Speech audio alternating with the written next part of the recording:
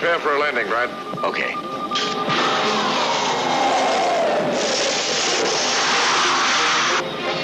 In a 40G gravity atmosphere, strange thing happens to man's body and mind. Barry Sullivan and Norma Bengell take you into the most fantastic science fiction adventure ever filmed. Emergency! Emergency! Conditions desperate. Little chance of survival. Help us. Mark, look! What have you got? The Galliot. Bert, get me a fix on this right now. Wes, Brad, controls. Planet of the vampires.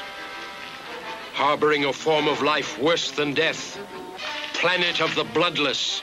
Creatures who take men's bodies, but attack like vampires.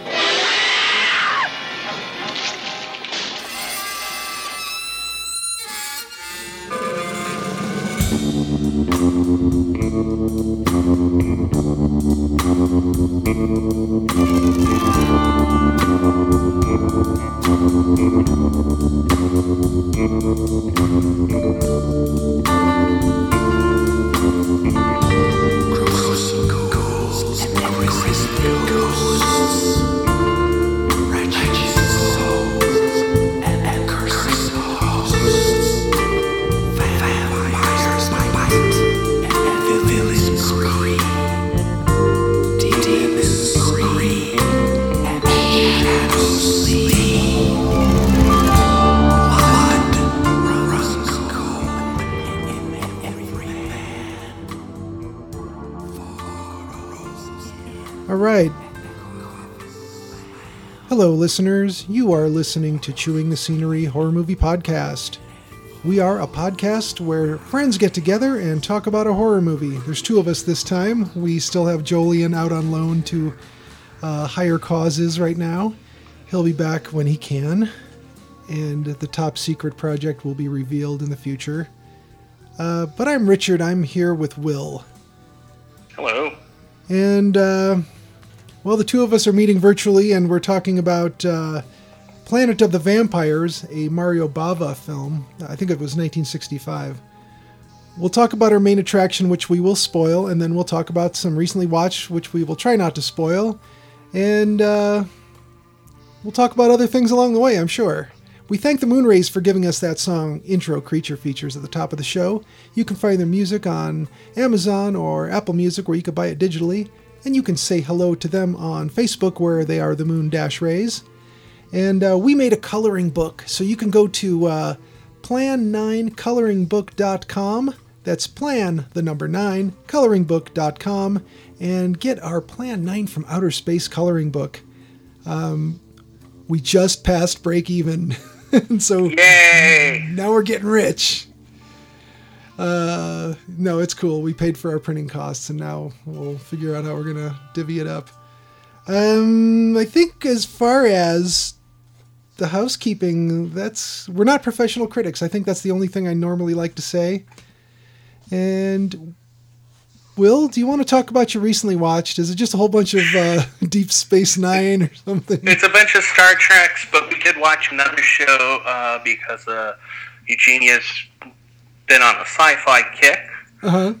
So we watched a show called Avenue 5, which is a comedy, a sci-fi comedy set on a luxury cruise spaceship that is taking a trip around Saturn. It's set in the not-too-distant future. Hugh Laurie is the captain. Nice. It's really good. Dr. House. It's by the people who did Veep or In the Thick of It. If you like political comedy, it's this one's not political, not too much. There's a little bit of politics here and there. I will spoil it a little bit.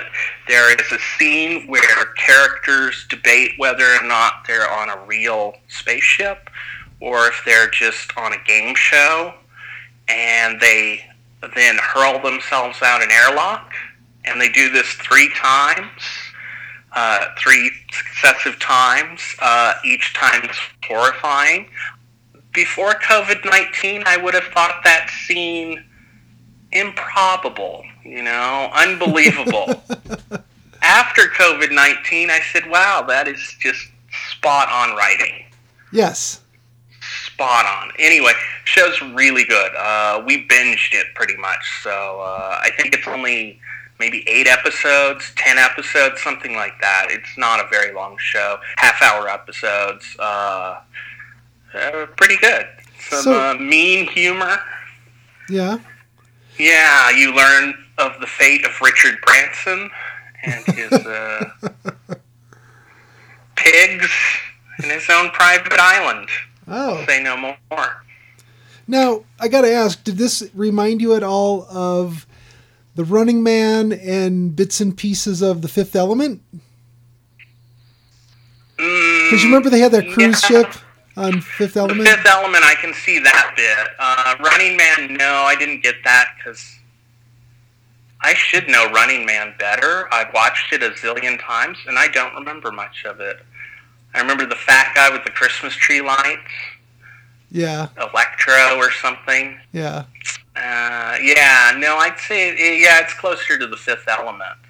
Yeah, okay. There's a wide variety of characters. There's the captain, the aforementioned Hugh Laurie captain. There is the rich guy who owns the cruise liner. He's some young kind of, they're not millennials, but he'd be some hip douchebag, tech owner who has more money than he knows what to do with. And then there's like Mission Control. That lady's crazy, and just there's several passengers on the ship. It's pretty good, so I recommend it. Other than that, Star Trek. Yep, just all the next generations. Just next generation, we're chugging along. Hopefully one day I'm through with them. Is Riker becoming more unbearable by the episode, or does he just hit a level and stay at it? What's that like, watching it in a binge? He kind of just stays at a certain level of now it seems a little skeevy. Like he's a little too eager. Not the last episode, but I think maybe one before or the one before that, he was hitting on somebody on this planet, some colonist. And it was just kind of like, okay, Riker, Yeah. Although to be fair, she was totally, hitting back. She was, going with the vibe. Responding in kind. Yeah, she was going with it till she got killed. Oh. Spoilers for Deep Space, Next Generation. I keep wanting to say Deep Space Nine for some reason. We'll probably watch that at some point. Oh my god. It's never going to end. Anything else you watched?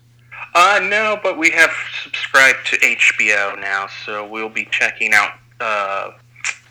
Lovecraft Country. I've heard good things. Yeah, that's on my to watch list. Speaking of, I'll start with one I watched last night.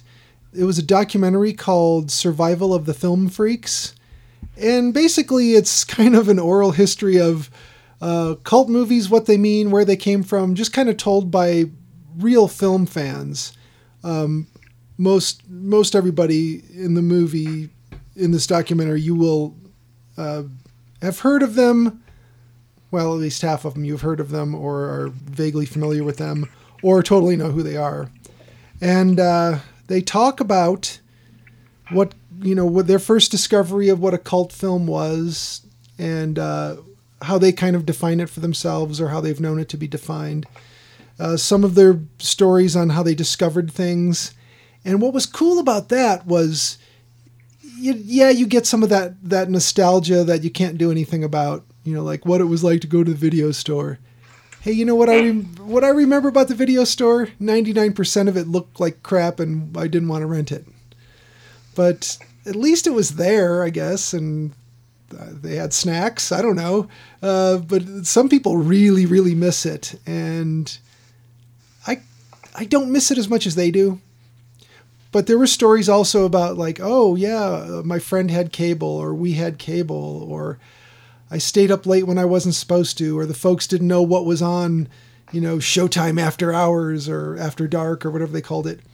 One of the funnier ones was director Adam Green said that, because a bunch of them, they did a bunch of snippets of people talking about how Beastmaster was always on. And he said that HBO stands for, hey, Beastmaster's on. Oh, shit, it does. I thought it was so funny. There was a while where the initials didn't mean this, but hey, Soul Man is on.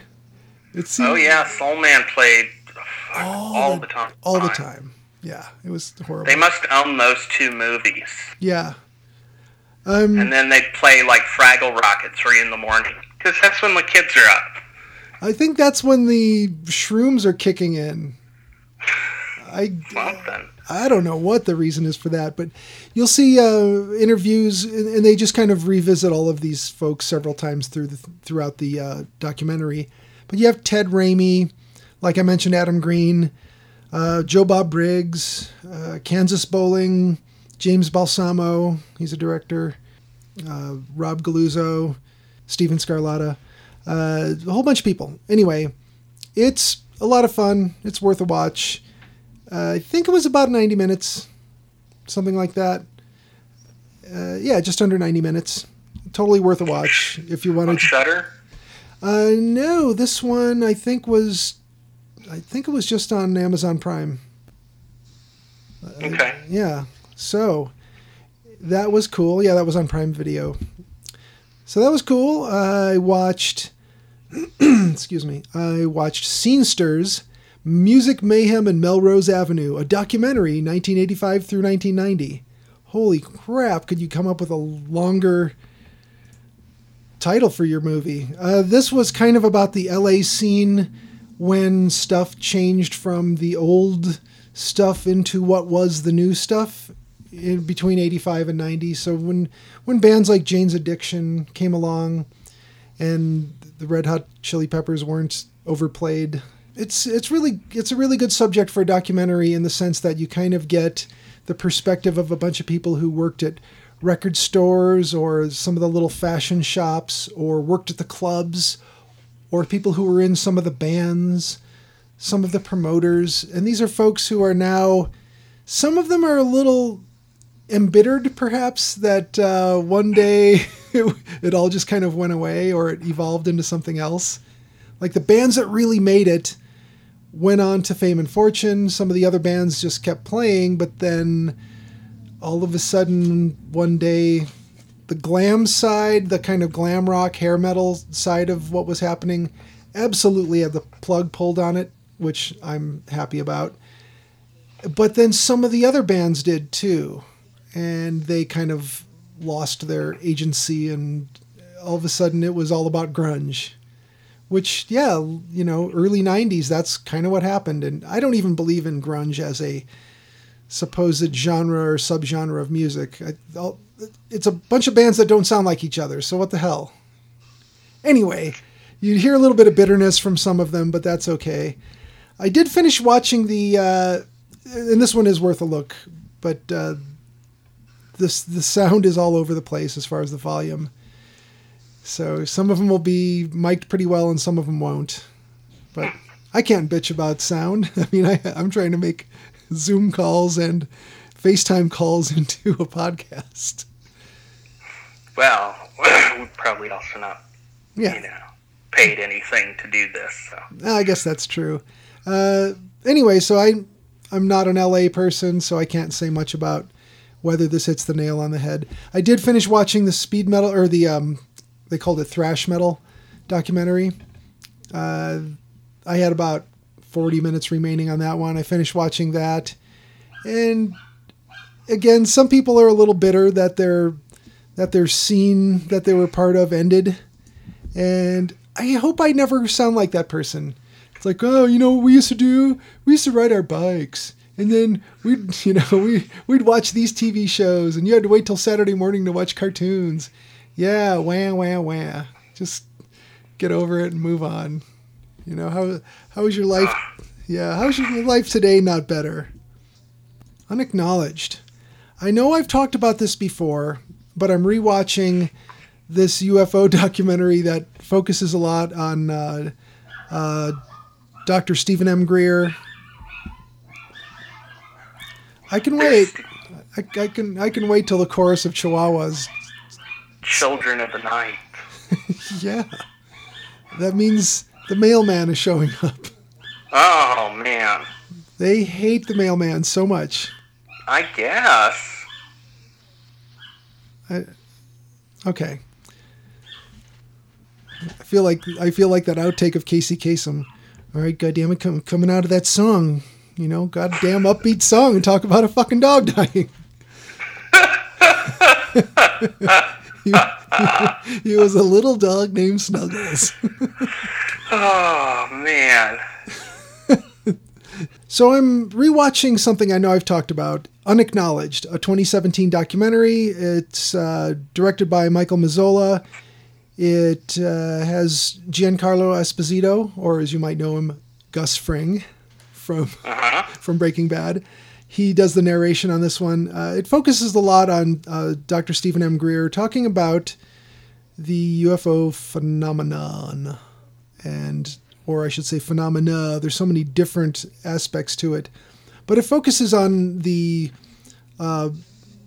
files of the Disclosure Project and how UFO secrecy has been enforced and why it's been enforced.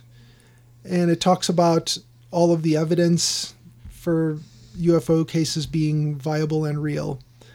It's always interesting when you get people who are high-ranking military people, or, I don't know, Apollo 14 astronauts. They say that they've seen things and those things are out there and they're not of this earth. It does nice things for my imagination and my perspective for how we are in this universe. So I don't lose any sleep over it, I guess is one way I can say it. And the last thing on my recently watched is a 2013 French, I guess you could say, thriller. It's kind of a dramatic thriller. This one popped up in the suggestions on Amazon Prime. So I clicked on it and I watched the trailer and thought, wow, this looks like it's really kind of a suspenseful, dark, interesting, artsy movie. So I went ahead and watched it. And I would say it's equal parts what I just said. I would say it's equal parts. Dogs, seriously. I would say it's equal parts what I just said and gay porn. Basically. Yeah, I know. I know. You look surprised. What it is, there's like a nude beach on this lake in France, and all of these guys go there to sunbathe, but also it's a quote-unquote cruising spot. So you always hear about these places where, guys go and meet up and have anonymous sex and whatever. Well, this is one of those spots. But this one guy witnesses what he's really sure was a murder. And he comes back to this spot because he's kind of like, I think these guys are all on vacation for 2 or 3 weeks and they all just kind of hang out at this particular beach on this side of this lake. He notices this guy come out of the lake after apparently drowning someone and then just puts on his shoes and his clothes and just sort of heads out. But then the shoes of the other guy and the towel and whatever are still there the next day. And apparently so is his car. And I think they discover this guy is missing or they find his body or something after 2-3 days. So now, in the meantime, he meets this guy and starts to hook up with him. And it's like, holy crap, what a terrible decision. So it was like just before nightfall, I think, this guy witnessed this. And then, okay, you're now going to get involved with this guy who you are pretty much 100% sure is a murderer. Now, I'm not giving away anything you wouldn't see in the trailer. The sex scenes are pretty explicit, but I just sort of feel like, what am I supposed to like hate on that and be so narrow-minded I can't just watch the movie anyway? Because even though it's not my thing, but there is a lot of it. I'm going to say, but there's a lot of it. Yeah. So be prepared if you're going to watch it that it's a really good movie. It's got kind of this, I don't want to spoil it, but it's got this ending where you're like, okay, what the hell? You couldn't like hand me some of what the ending really is, or it's kind of one of those draw your own conclusion endings. Don't do that to us. Spoon feed us the ending, please. Let me decide whether a character lives or dies in some circumstances, or whether somebody gets away with something. But there's this really inconvenient inspector who keeps showing up, and you're like, oh, he's gonna nail it, or he's gonna think this guy did it. So there's a lot of these suspenseful moments. So there's that from I recently watched, and then of course the 1965 Planet of the Vampires, and this was known in Italian as Terror in Space, but we're talking directed by Mario Bava. What more could you want? Yeah. Now I know I mentioned this one, and I think I forgot when I mentioned it that it's a Bava film. So no, I think we mentioned that. Did we? Yeah, I believe so. Okay. Well, I'd started watching it one time before, or maybe watched all of it, but I watched it again last night. It's been on my to watch list for a while now. So since it was at the top of the list, I picked it. All right. So was this your first time watching it? Yeah. What did you think? Boy, I didn't pick very well. Well, okay. It looked good. Okay. I like Bava, but boy, it just went on and on, didn't it? It kind of did. I think this could be. We haven't said this in a while on the show.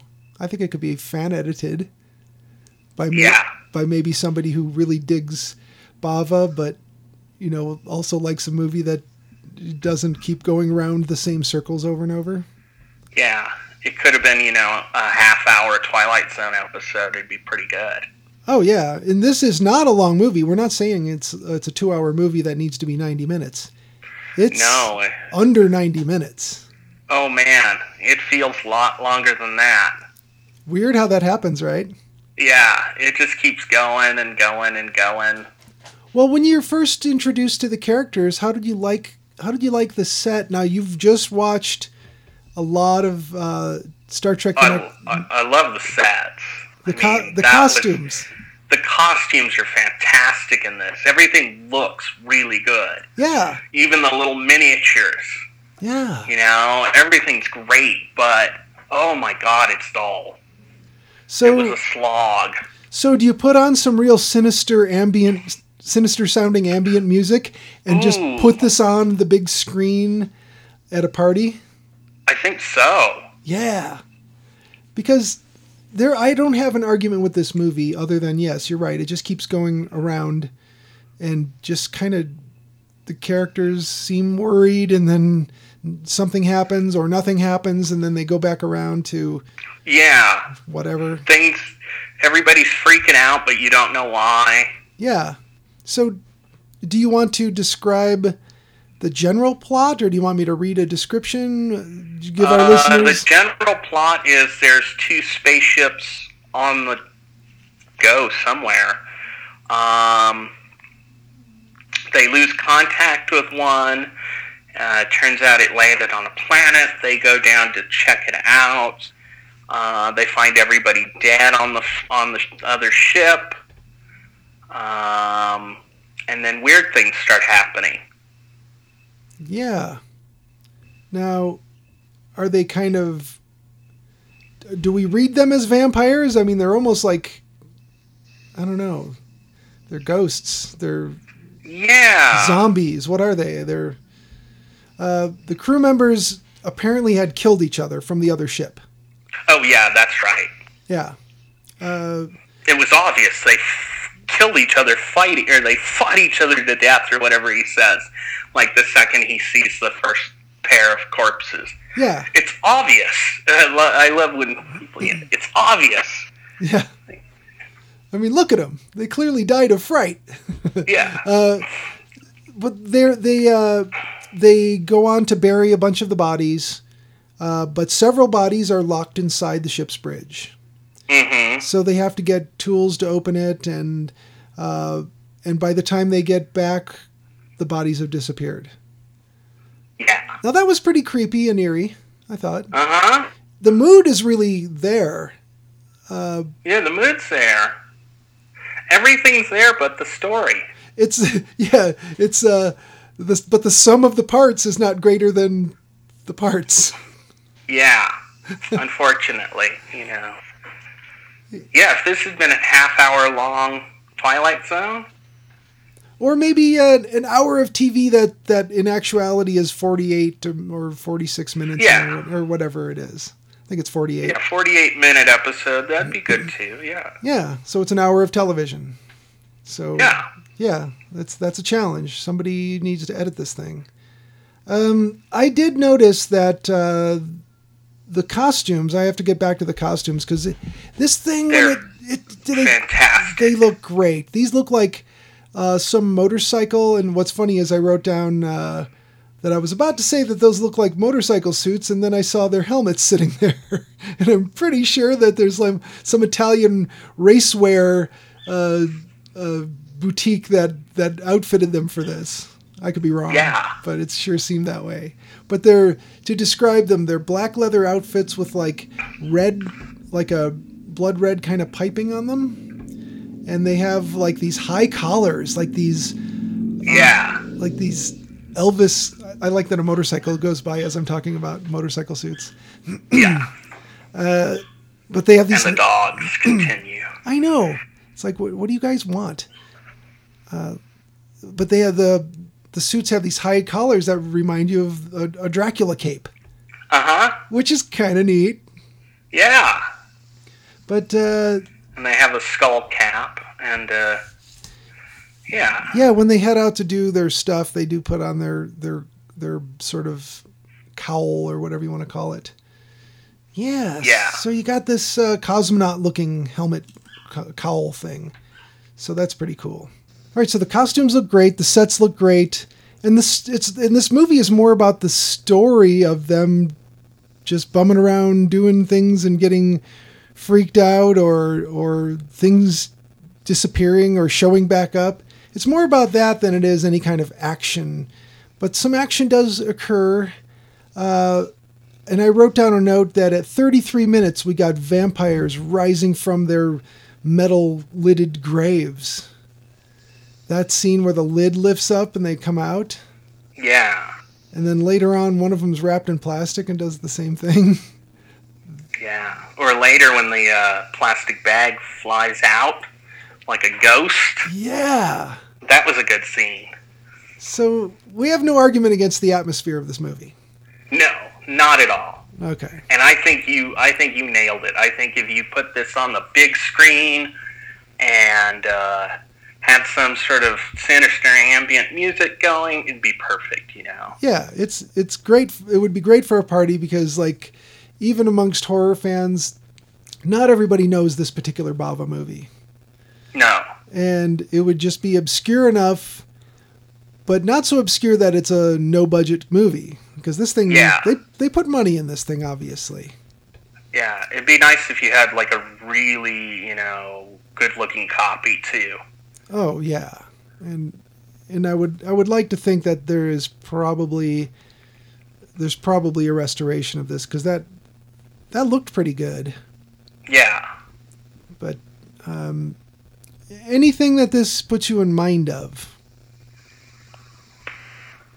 And this one would probably be a good question for Jolien, because I know it was reminding me of some Japanese space movie that I don't know the name of, and he would he would know what I was talking about. Probably. Yeah, it didn't. It reminds me of all those, 50s, sci-fi movies Yeah, basically like where they, mission to the moon kind of thing. yeah, mid 50s through mid to late 60s. Yeah. It's got a lot of that kind of vibe to it. But this one obviously was dubbed, like ADR'd, looped. So, It's Italian. Yeah, Italian movies are all that way. But you're watching the movie and it's like you're not fooled that it's actually made in English. So I'm watching it saying, all right, well, obviously it's Italian because we know it's Bava, but I don't know if people would necessarily pick up that it was an Italian movie otherwise. I don't know. I would. I mean, okay, for example, Forbidden Planet had a higher budget and a better look than this, but it was kind of on par. It's similar quality-wise, right? Yeah. That's an American movie. Yeah. So it doesn't look it's also 10 years earlier. Well, true. And a lot... I don't know. I think Forbidden Planet's a better movie. A lot more entertaining. Yeah. Do we care to talk about where the plot goes and what happens, or did you even commit it to memory? They run around.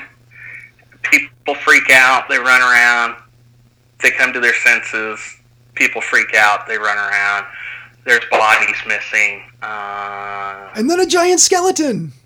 Oh, that's right! The former inhabitants of the planet, perhaps.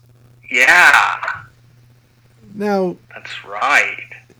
Now, they definitely used up their skeleton budget. Yeah. That was a lot of skeleton. Those things were, what, like 20 feet tall?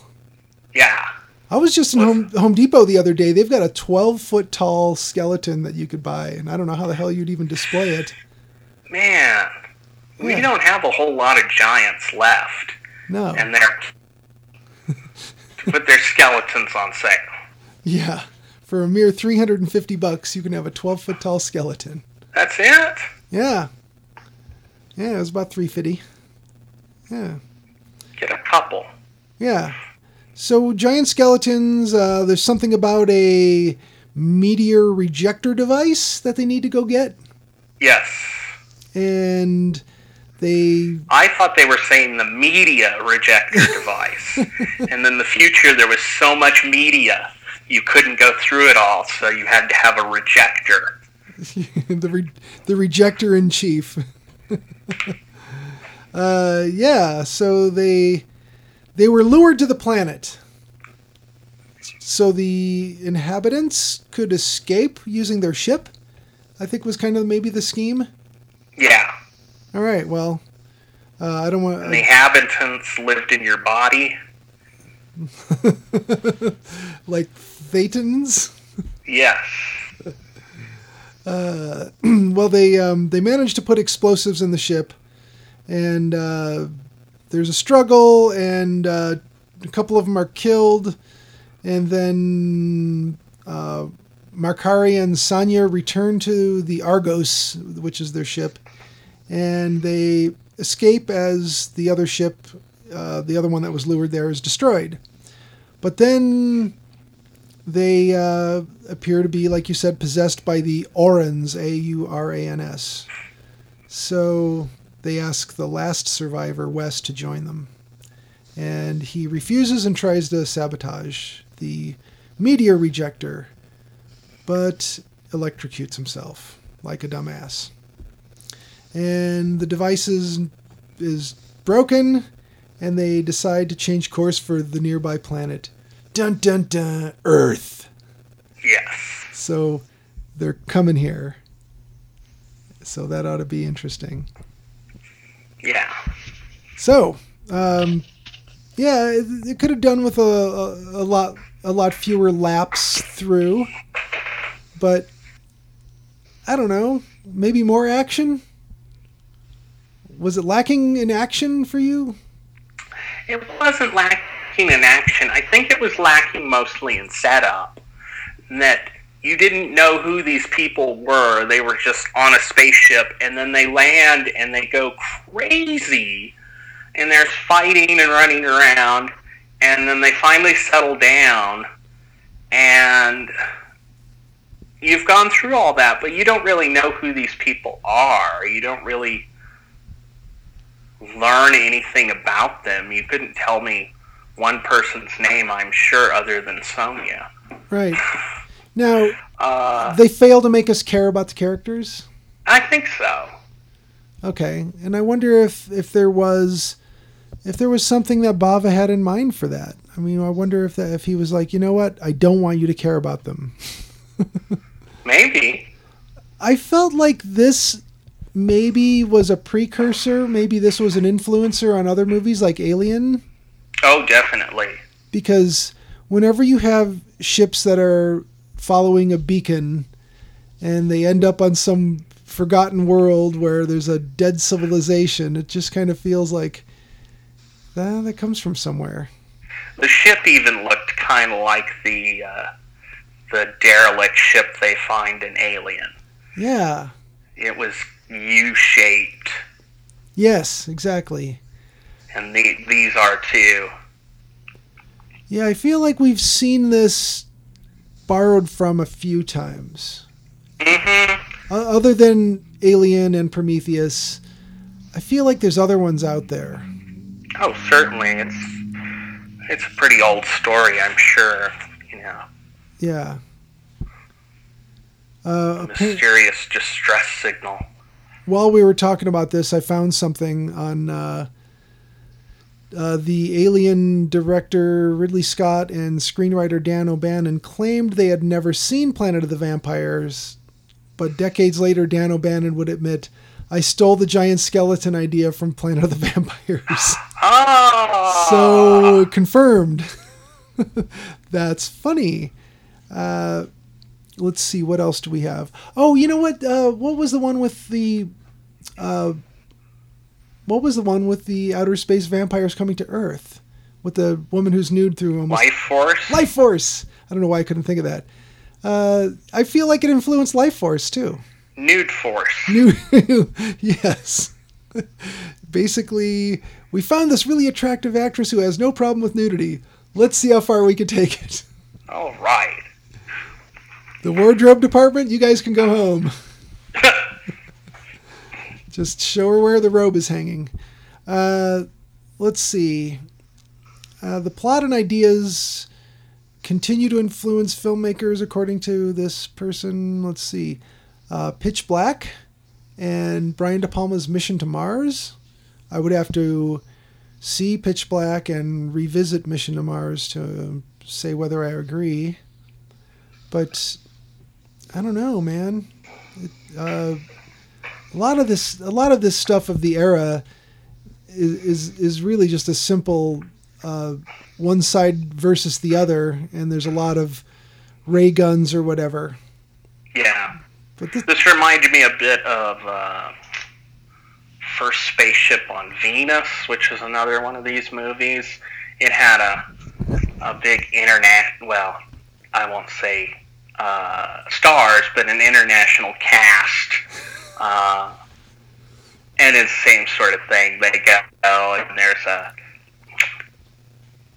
I don't know if there's a beacon or a distress call, or if they just find an ancient civilization on Venus. You know, same old story you've heard a million times. Yeah, didn't Event Horizon have a distress call they were responding to? Probably. Pretty sure. Because don't respond to distress calls seems to be the lesson here. Yeah, that is the moral to the story, because it's you're not going to win. You're not going to Don't help. Yeah, you're not going to save them. They will probably kill you or get you killed. Yeah. But if you look great in a motorcycle, like a leather motorcycle spacesuit, then yeah. Yeah, I really like the suits. I think that sold the whole movie. Yeah, the suits and the sets. Yeah. Like, even the ones that you could tell were fake still looked really good. Yeah, the little miniatures, yeah. Yeah. But everything was lit really well. All of the electronics, like the fake, ship electronics, all looked great. Oh yeah, we were complaining that they don't have light-up buttons in sci-fi anymore. Yeah, why not, man? Yeah, I don't it's want. just a whole computer panel now, but Yeah, I don't want touch screens. I want light up buttons. yeah, hundreds of them. Yeah, and displays. Or just one Right. that does everything. Yeah. Yeah, I kind of feel like you need more of those panels full of lights where they all just kind of change color and blink around, and Yes, they don't do anything, but they look great. they do look great. Yeah.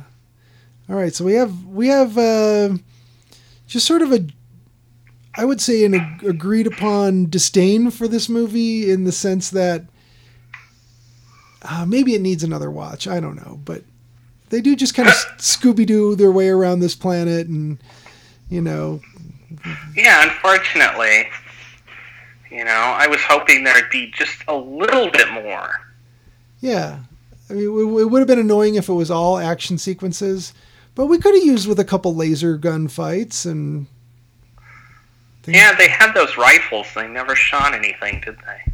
No, they didn't. They had weapons they didn't use. They had a lot of helmets, too. Yeah. Did they ever put those yellow helmets on? Yeah, briefly. Okay. At the beginning, the doctor went out without a helmet, and they followed him after, and they had helmets on. But it didn't seem to matter. Yeah. It wasn't like they were using it to breathe. Yeah. Yeah. Apparently the atmosphere of the planet was perfectly fine. Yeah. I think I told you last week, maybe we talked since last episode, but I mentioned when we were on with Jackie talking about Color Out of Space, something about Art Bell, and she didn't know who Art Bell was, and I got myself curious, and it's like, do you think anyone's ever archived any of his shows? Yeah. And I found out that somebody put them in podcast form. Oh, very nice. So over the past week, I have listened to a whole bunch of Art Bell. Because I have like a 60 gig file of Art Bell crap. Yeah. That up to a couple of years ago was pretty much complete as far as I could. Well, I mean, not complete because he doesn't have every show, but as complete of a collection as I could find. Oh, wow. Out there. And I listened to some of them are such bad quality, though. They're pretty much unlistenable. It's just like, what? Who recorded this? Why even put it up? Oh, my God. Yeah, like someone stuck an old crappy tape recorder next to a bad radio. Uh-huh. So his guests range from... Well, of course, he took a lot of random callers, but this was a radio show.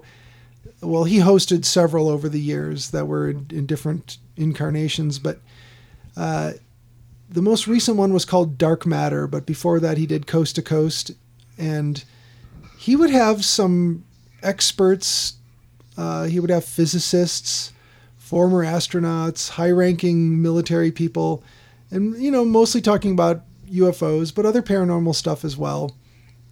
And it's exciting to listen to these people talk about that, in theory, this thing or that thing could be possible, and here's how.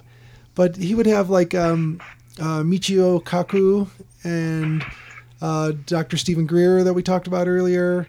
Oh man, he had so many guests, and they would all have these different points of view. But once in a while, he would get someone on there that just was a little kookier than they were credible, and he's humoring them sometimes. He'll always at least extend the courtesy of humoring them. Oh yeah, but that is why Art Bell's show was successful, is because he could sit there and interview you, even though he knew you were just making it up. That it was total bullshit. Right. But he was willing to play along. He was never condescending either to the guests, no matter how goofy and out there they were. He was willing to go Okay, sure. Tell me your story about it. Yeah.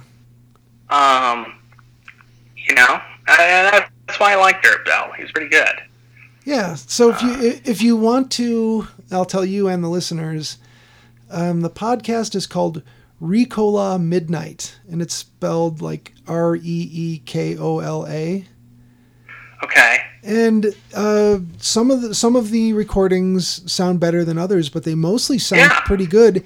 And all but a few of the little mentions of sponsored things, all the other commercials and crap are cut out, which is great. Oh, that's very nice. Yeah. Because you'll hear him go into, going into a commercial, and then coming out of it. And he always had those old pop radio songs that he would play.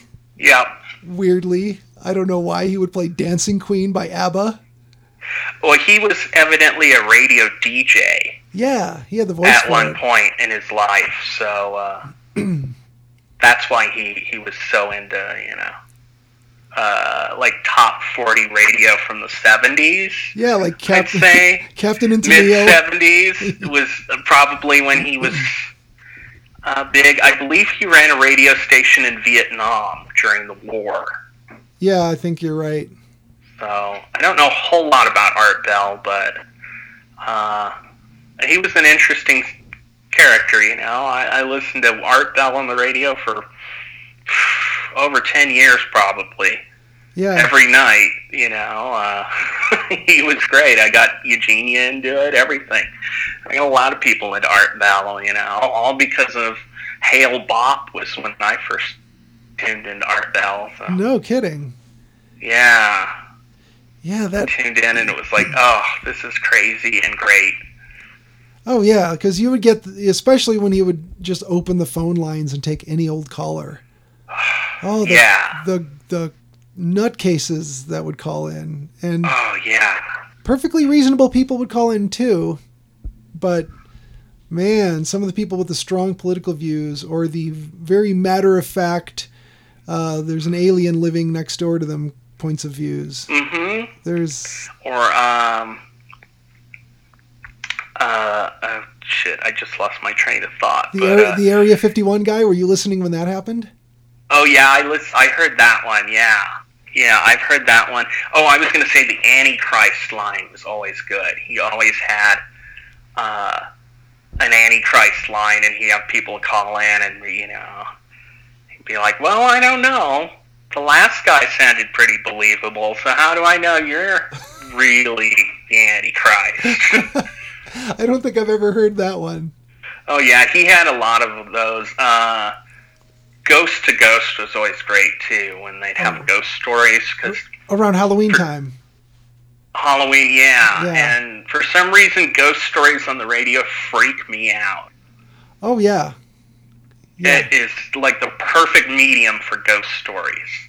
My first genuine scare from something I heard but didn't see was, do you remember CBS Radio Mystery Theater? It was hosted by E.G. Marshall. Yeah. It was weird that in like, I don't know how late it ran, whether it was just through the 70s or also the 80s, but man, they did some dramatization on that because it was a radio drama thing. And there was some ghost story, and I must have been like 6 when I heard it. It was at my grandparents' house, and they just had the radio on, and that show came on, and it was like, ooh, holy crap, that was spooky. I didn't go to sleep easily that night. But no. E.G. Marshall ends up being in Creepshow. He's the one, the rich guy with cockroaches. Yeah. Spoilers. That's right. Yeah. So, yeah, he had a great voice, E.G. Marshall did. Just one of those really distinct voices. But, yeah, so I guess to bring it around to the point of, like, bringing up Art Bell at all, is that when we talk about other worlds and interplanetary travel and all of this stuff, it's so improbable, implausible, impossible, whatever we think here on our little blue marble hurtling through space. But these scientists will tell you things like, Well, the Drake equation, where is you calculate how many possible inhabitable planets are just in our own galaxy. And it's like, well, yeah, I guess considering how much could be out there and its billions of possibilities, could we really be all there is? And it seems like if you use any number of different ways of discerning it, or distilling the information down and making a wild guess, it just seems very probable there's other life in the universe. And do they want to show up here? Well, maybe. If they do, are they going to be hostile? Also maybe. So there's a lot to sort of stimulate the imagination. And the more of that, the more of that stimulating entertainment out there, as far as I'm concerned, the better, because I think it's fun. Yeah. So this is just part of it. Like the old stuff like this has just got a nice charm to it, and a good atmosphere and all that. So, for people who have watched Bava's other movies, can you recommend this to horror fans, especially people who are somewhat familiar with Bava? I'd recommend it. Bava fans? Yeah, well, for sure. Yeah, why not? Did you feel like you wasted your time watching it? No, I don't think I wasted my time. I was a little bored. I will admit that I was bored, and I was not totally paying attention by the end of it. I had drifted off to looking at the tablet or, playing with the cat. Yeah, you knew that the characters were just going to make another lap around the planet and get freaked out and turn around, and the other thing that already happened was going to happen again. Yeah. Stuff like that. Yeah. Stuff like that. Yeah, I got to admit to getting a little bored with it toward the end as well, even though, again, it's 88 minutes. It shouldn't have an opportunity to bore us. Yeah, it really shouldn't, but I felt confused and then bored. Or as I call it, college. Ooh. No, I'm kidding. College was great. So I would recommend this one to any horror fans that like classic stuff, space stuff, or that like Bava. I think it's just for the atmosphere and the costuming alone, the set decoration, the miniatures, the matte paintings, all this stuff is so damn good looking and charming, and probably a little ahead of its time. And the fog, so much fog. Yeah. Good use of fog. But I feel like the special effects were ahead of most 1965 space movies. So I'll give them props for that, and I think their money was well spent. They're very inventive special effects. Yeah. Because, he just had that one tiny little model. Yeah. And although, to be honest, there were a couple shots at the beginning where they showed the ship, and you were like, what am I looking at? Yeah, what is this thing? Is it a big... Because it was too close and out of focus. It was bizarre. It was like, what is that? Yeah. Yeah, so I say, find your favorite sinister-sounding ambient music and have this on at your party. I think so. Yeah. So yeah, recommends, but not without the caution that you might get a little bored at the end. And I'll give it another watch. I started it weeks ago, and I watched the whole thing through last night. And I'll probably watch it again and see, am I being too harsh on it? Are they really not Scooby-Dooing around the planet?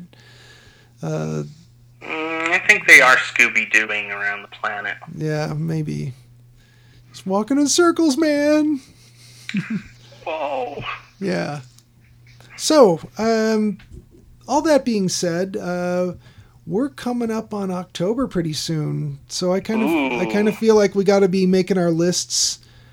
Are you going to try and do 30 days of Halloween? 31 days of Halloween? Yeah, I think I can try. Yeah, there's enough they're all going to be Star Trek episodes, but